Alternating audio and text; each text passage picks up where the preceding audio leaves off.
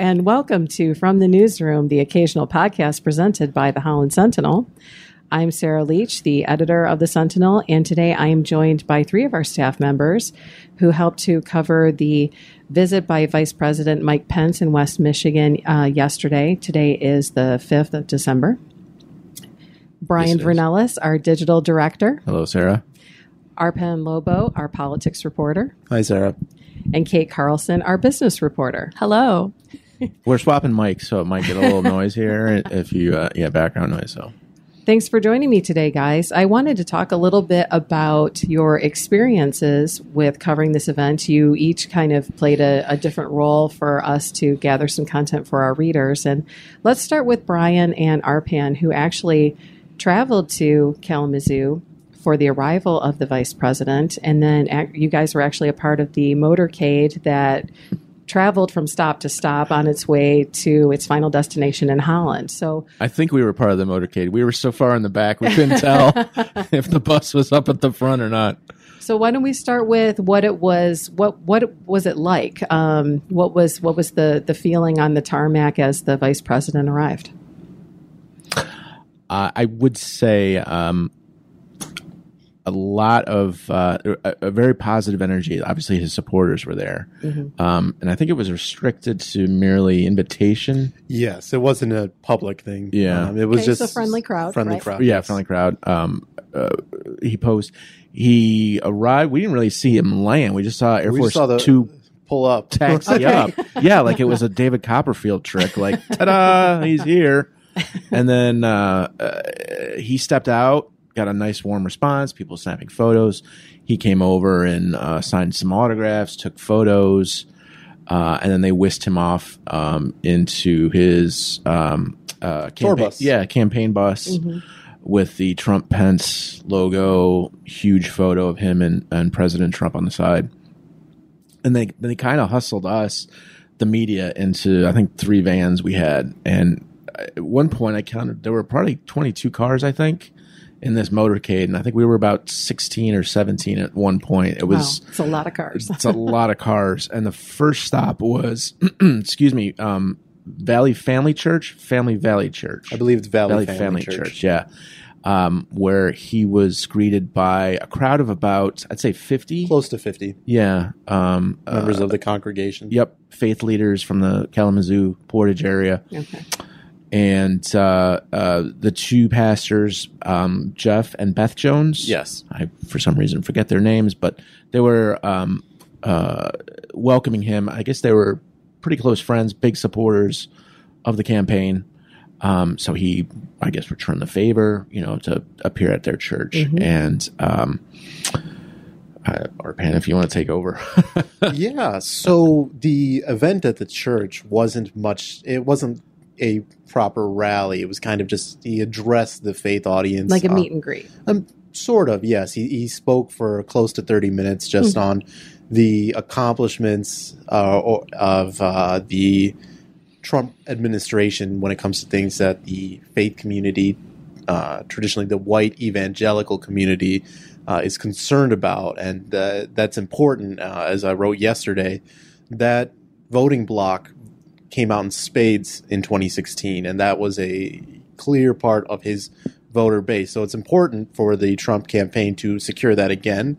And as it's well noted, that Pence is kind of the milder answer to the kind of brashness of the president. So when they're campaigning, he can kind of appeal to different audiences. And this is kind of his bread and butter. So he was able to talk about things like, he touted his 2017 vote to where he was a tie-breaking vote in the Senate to allow states to kind of defund Planned Parenthood and other like organizations. He spoke about how Trump officially recognized Jerusalem as the capital of Israel and not Tel Aviv. And that was something at the time that was very controversial, but it was something that drew a lot of support from that from the faith community. And so it was something that was very well received yesterday, too. Other than that, he spoke a lot about job growth and other general things that he kind of hit on at the Holland rally, too. But those were 2 topics that didn't – he mentioned – I believe he mentioned reproductive rights in Holland, but he did not touch on Israel in Holland at all. So he spoke there. He went, shook hands, took selfies. Afterwards, the media's kind of just waiting in the back. He came out and asked us if we were all okay. So that was nice of him. But after that, we got going to Holland, and that we drove. And Holland was actually an actual rally. Yes, a Keep America Great rally. Yes, and so what was the tone shift from what you had seen at the previous contacts that you had with Mr. Pence, and when he got to Holland, how did it change? Well, it was immediate for me because the communication staff and the media staff were pretty great in terms of handling, all the moving parts that were going on yesterday. And so I got shuffled outside while I was inside the building here in downtown Holland. But I got beforehand just getting ready for the event, making some notes and things like that. And I got kind of shuffled outside, being like, oh, Vice President's going to speak to the overflow crowd. And he pulls me behind the audience, and I didn't even know this was a thing, but there were another group, several dozen people waiting to see Vice President Pence. And so Pence, John James, the Senate candidate, and then Sarah Huckabee Sanders, the former White House press secretary, came out and addressed the crowd. And immediately I could tell that this was a proper rally. He came out and he was very kind of not over the top, but he was boisterous. He was higher energy. Higher energy, yes. It was a totally different mood. And of course it's going to be a totally different mood. He's not talking in church anymore. He's talking, to his supporters, 4 more years chance breakout. And he talked about it, he goes, Michigan will be the most important asset for our campaign, and we're going to win it again because, as we all know by now, in 2016, Michigan was one of the key swing states for that campaign to win the White House. Right. So that brings me to Kate. I want to loop you in on this because you were actually outside of the rally covering the reception to the vice president being in town, which included people who are not so welcoming to his message. There were some protesters that were out in downtown. Mm-hmm. Why don't you talk a little bit about what it was like to speak with them and what the tone was out on the street? Yeah, the most interesting part I think was because it was such a small venue compared to, I would imagine anyway, most rallies.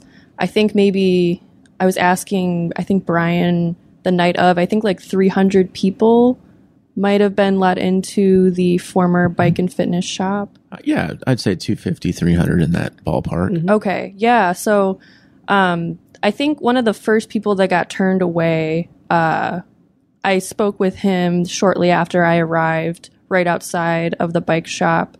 And it was I think it was right before 4 p.m. And the event started at 5. Sure. So it was just an interesting dynamic of a lot of like Pence and Trump supporters getting turned away because the building was at capacity.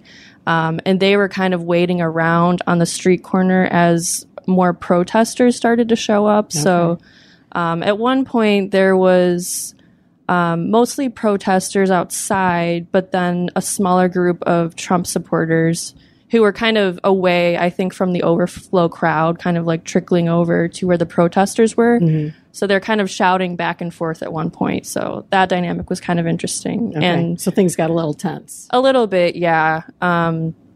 So that was kind of interesting. The people I talked to who were there to protest the event were mostly older people. Like, if I had to guess, I would say maybe like 60s and over, probably.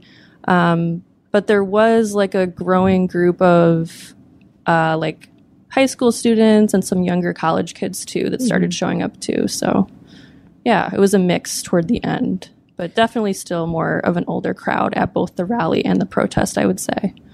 So what do you think was the overall takeaway from this experience being embedded in covering the different aspects of this event? It's a huge deal for somebody like the vice president to visit a town of this size. We had President Obama come in 2010, and that was a huge deal as well. So right.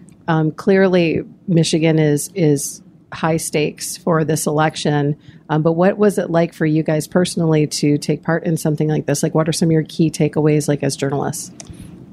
Well, I would say that the first thing I learned was that TV does get priority over print. You know, the motorcade stopped several times along the route back up to Holland. And the reason it stopped was so the TV reporters could get out of the press van and do their one-on-ones with the vice president. And we weren't afforded that opportunity. Oh. It was us, and then MLive sent a reporter as well. And so, you know, I kind of asked the comms guy on Pence's team, and he said, no, there's not going to be that opportunity. I was like, oh okay. Like, all right. Like, what am I going to do? You know, right, I'm not right. exactly, you know, I can't really cause a scene or anything like that. But it was just something, though. It was definitely a unique experience. I think the kind of reaction and you and I talked about this on Tuesday before the rally, that the reason he comes to an area like Holland is because you know, the faith community is it's a strong pillar in this community as well. Mm-hmm. And so to try and kind of draw up that support again is important for the campaign. And so when I originally we thought he was going to be meeting with faith leaders in Holland as well, that turned out to be not the case. I guess that was a clerical error on the Pence team part, right. But because we were, you know, asking every, you know, pastor and congregation leader that we knew if they were involved, and they all said no, they knew nothing about it. But I guess I would say for covering it, it was definitely something where the energy in those rallies, and I can't speak to the protests because I was on the inside, but the energy in those rallies, you can tell that people really believe in what the vice president was saying. Anytime he said something like, you know, like he brought up border security, immediately build a wall chant. He talked about, you know, the military, immediately USA chant. He said drain the swamp. They started chanting drain the swamp. It was something that you know, he can. It's almost like a call and response. Yeah, he drew off the energy of the crowd, and I think it's that he's an experienced campaigner. You know, it's obviously isn't his first go around, but I think being able to cover it locally was definitely something interesting. And then it shows, I think, kind of the importance of Michigan, as we've talked about tons of times before, in next year's election. Right. I was surprised. Kate and I covered President Trump's visit here in Grand Rapids last year, around about this time, wasn't it? Mm-hmm. Yeah, sounds right. And there it's get there earlier than wait and wait and wait and wait until he shows up. Mm-hmm. This was, you know, a friend asked me, what was it like? This was hurry, wait. Hurry, wait. I had to run in front of the motorcade at one point when we were trying to get into the building because we were being rushed along. Yeah. Okay. I didn't get ran over, so all good. It was a different experience from a journalistic point of view that you've, it can be exhausting. Seriously, I don't know how they do it as a politician, because they leave DC at probably 7 a.m., 8 a.m. They're here, and then they don't leave Grand Rapids until probably 11 or midnight last night, and they have to go back to DC. So, that was exhausting from my perspective, to just keep that energy level up with them as their communications people are barking at you to hurry up. Oh, no. He's not going to be here for 15 more minutes. It's interesting to see the logistics behind the stories that we read on the national stage. Because every county cop was involved, state police were involved, Secret Service were everywhere. You know, I had a couple opportunities to get some side shots of Vice President Pence, and their communications person would lead me over to the side of the podium. And there were 4 or 5 Secret Service just standing there looking at me. Mm-hmm. And you can really feel them, their presence. The scrutiny. Yes, over your shoulder as you're focusing on what he's talking about. And it can be a little uncomfortable to have, you know, a 6'4" guy who could bench press a Buick size you up. Well, we produced a lot of content that day. We did several photo galleries from the campaign stops. We did the one from the Holland event itself, the rally itself. we did a photo gallery of the protest. So we tried to be a little even-handed about the different events that were going on around town. And we wrote, I think, Arpan, I think you wrote 2 stories. Two pieces, yep. And Kate wrote one. What has the overall reaction been that you've seen in terms of how our readership has received what we've put out there? In terms of our readership, because we definitely get more engagement on Facebook than we do on Twitter. Like as a reporter, I personally use Twitter. Right. Like I tweeted out a giant thread during each of the stops, but I would say most of the people that respond. I mean, there were Holland readers that were responding to that and kind of giving their comments, but not nearly as the magnitude as we get when we post the articles on Facebook. And Kate, I think it was your story about the protests that got posted, and the immediate reaction was like, "How come you're only covering this?" And that blows my mind that they wouldn't be able. No, of course we're not. Just I mean, just look on our website. I think. Well, and actually, that was the second post on our Facebook feed that we had made that day, because the first piece was Arpan's general, the evangelical stop, faith yes. leaders piece was actually the first one to go up and posted to social, and then the protest story came hours later. Yes, so it wasn't as if that was the first thing we even posted on Facebook, and then immediately, as soon as people started shooting in the comments, be like, "How come? Where is this? How come? Of course, you guys are only covering this." I think you guys immediately had to shoot back and be like, "No. Here's our story. Right. Here's our stories on the vice president's activities throughout the day, where we give you detailed coverage of the event." It was just something where I'm not going to say it surprised me, because it doesn't surprise me at this point. Right. And maybe knowing Facebook's algorithm, maybe the protest one was the first thing people saw and they just automatically assumed, and as people will do, and that's fine. But it didn't surprise me that was a reaction we got. I think it. I'm sorry. I think it goes a lot to show the way people consume media. Yeah. That was a big impression to me as well. Of course, it's a big event that the vice president comes here. We're not just going to have one story focused on the protesters. Mm-hmm. That would be, from a journalistic point of view, that would be just negligent. Irresponsible. Yeah. Thank you. That's the word. I do think the protest story, I think, was posted before our local coverage of the Holland rally. Right. So it was like... But the protest also happened before. Exactly. Exactly. And I think we did it in the order that it happened, in the order that the stories were done. But I think because the protest story was posted before the coverage, that's just what people saw first, you were just saying. So I don't know.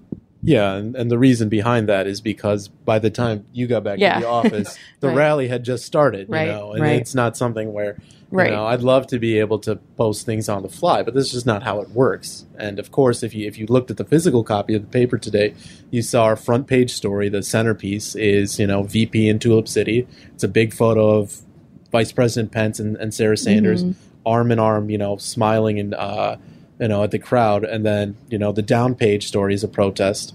And so if someone sees that, then they see, oh, okay, we got the story. But then this also happened, because that's the full story. Right. It would be just as negligent to only say that, oh, yeah, he came to Holland and everything went smoothly. And, Brian and I weren't in the newsroom yesterday, but from what we could tell from the work chat was everything was chaos, just because of the other events that were going on in the city too. So these decisions on what we post and what we print where, they're all very calculated, and they're very intentional about how as editors, this is how you guys do things. And I don't think, if someone sees something on Facebook, I don't think it's fair necessarily for their first reaction to be, oh, how come, you guys are only taking the negative route.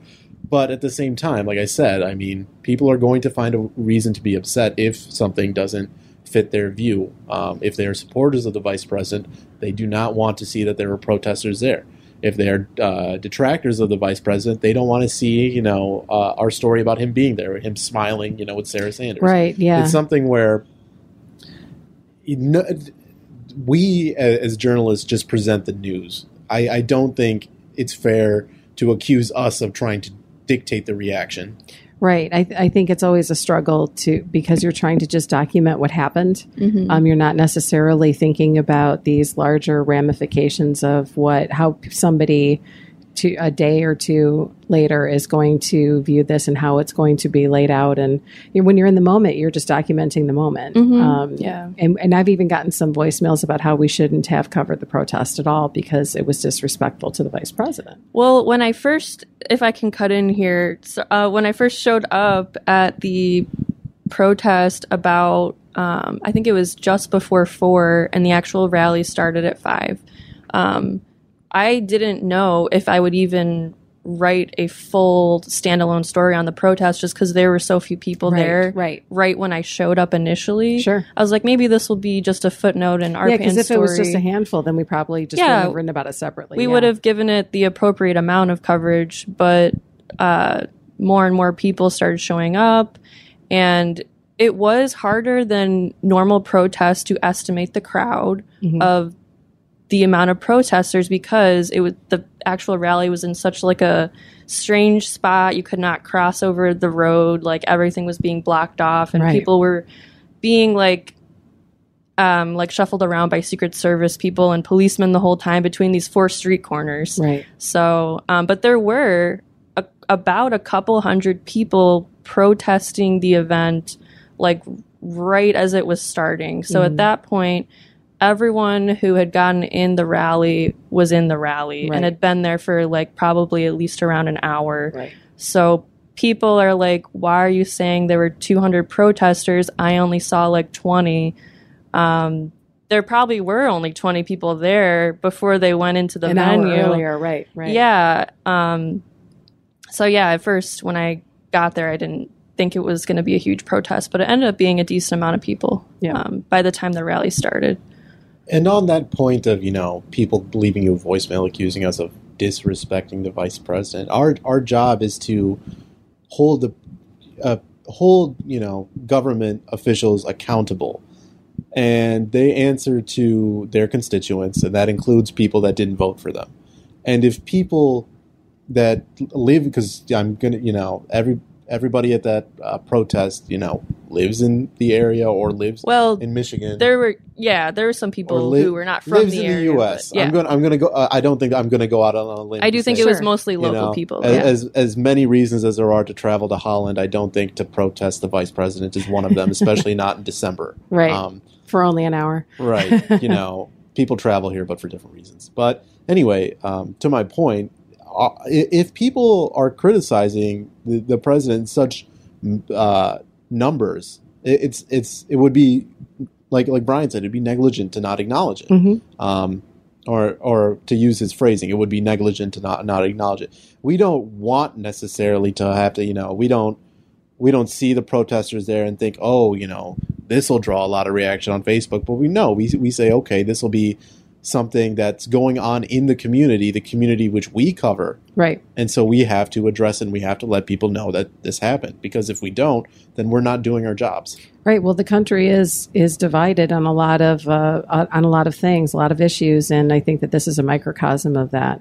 And to your point, I think it's a great point to say, we as journalists, we write for the governed, not the governors. Mm-hmm.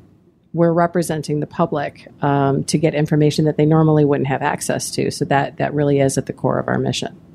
Yeah, not everyone could ride in the motorcade and go to all of Pence's events. Not everyone could be in the rally and also experience the protesters outside.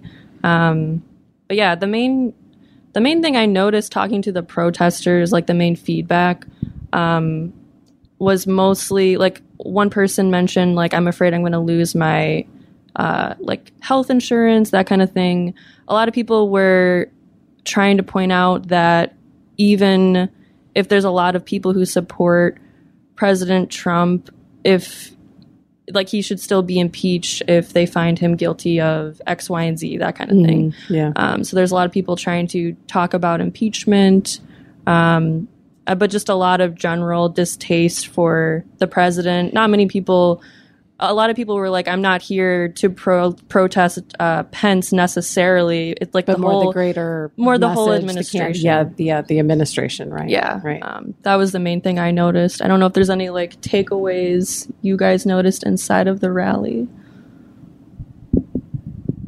I would say that, like we mentioned earlier, that it was a lot of just kind of call and response. That everything Pence said was met with fervent support. It wasn't a thing where he said something, there was a little trepidation. No, the second he said it, it was just, it was met with support.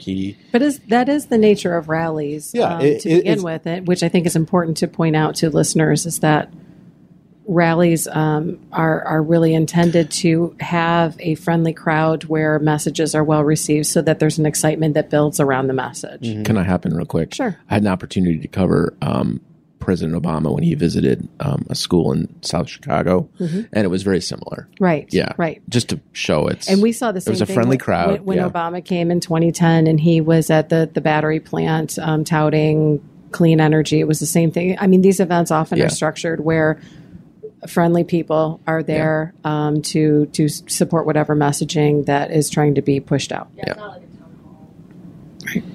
Kate, what was that? Sorry, I was just saying, like, it's obviously not like a town hall event. They're not there to like Right. And necessarily listen to constituents at that point. And They're we there to, often like, see- talk to their supporters. we see that criticism of you didn't represent both sides or you didn't give a balanced story. So it's important to note that when you're going into an event like this, you're not going to get another side. These by their very nature are a very unified, one-sided story. But then it's also important to gauge what the detractors are saying outside, and you also, like to Kate's point, if there would have been only a handful of protesters, it probably would have been a footnote in the main story.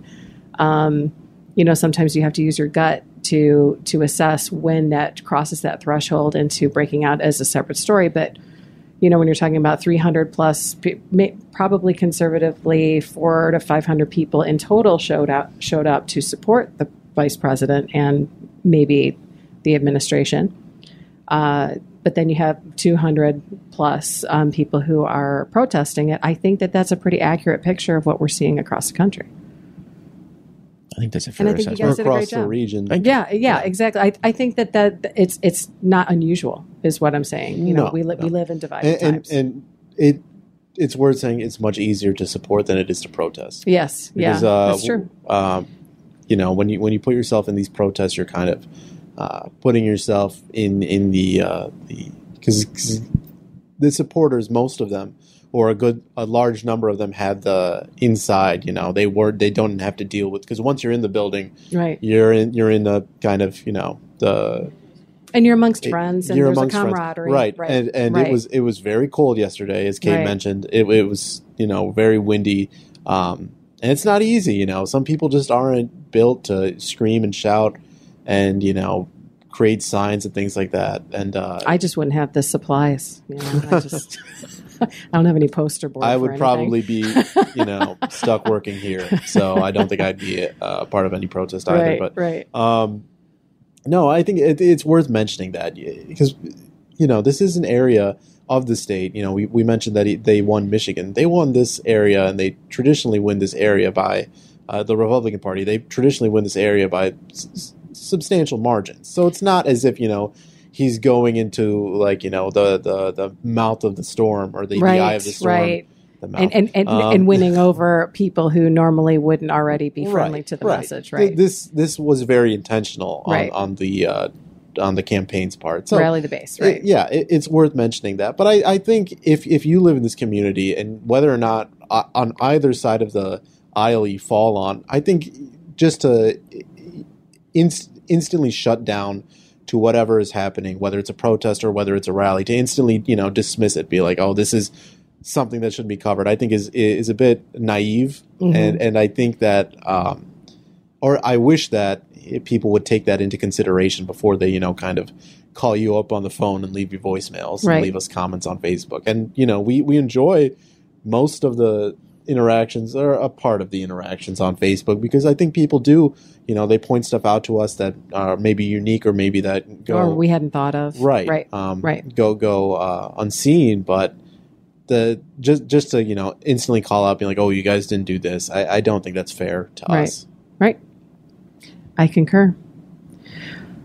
Well, anything else that you guys like to talk about? I will say it was pretty cool to be in the motorcade and ride through downtown Holland. With a police escort. Didn't stop at a single stop sign. You rebels. Thanks, Arpan, for stealing my thunder.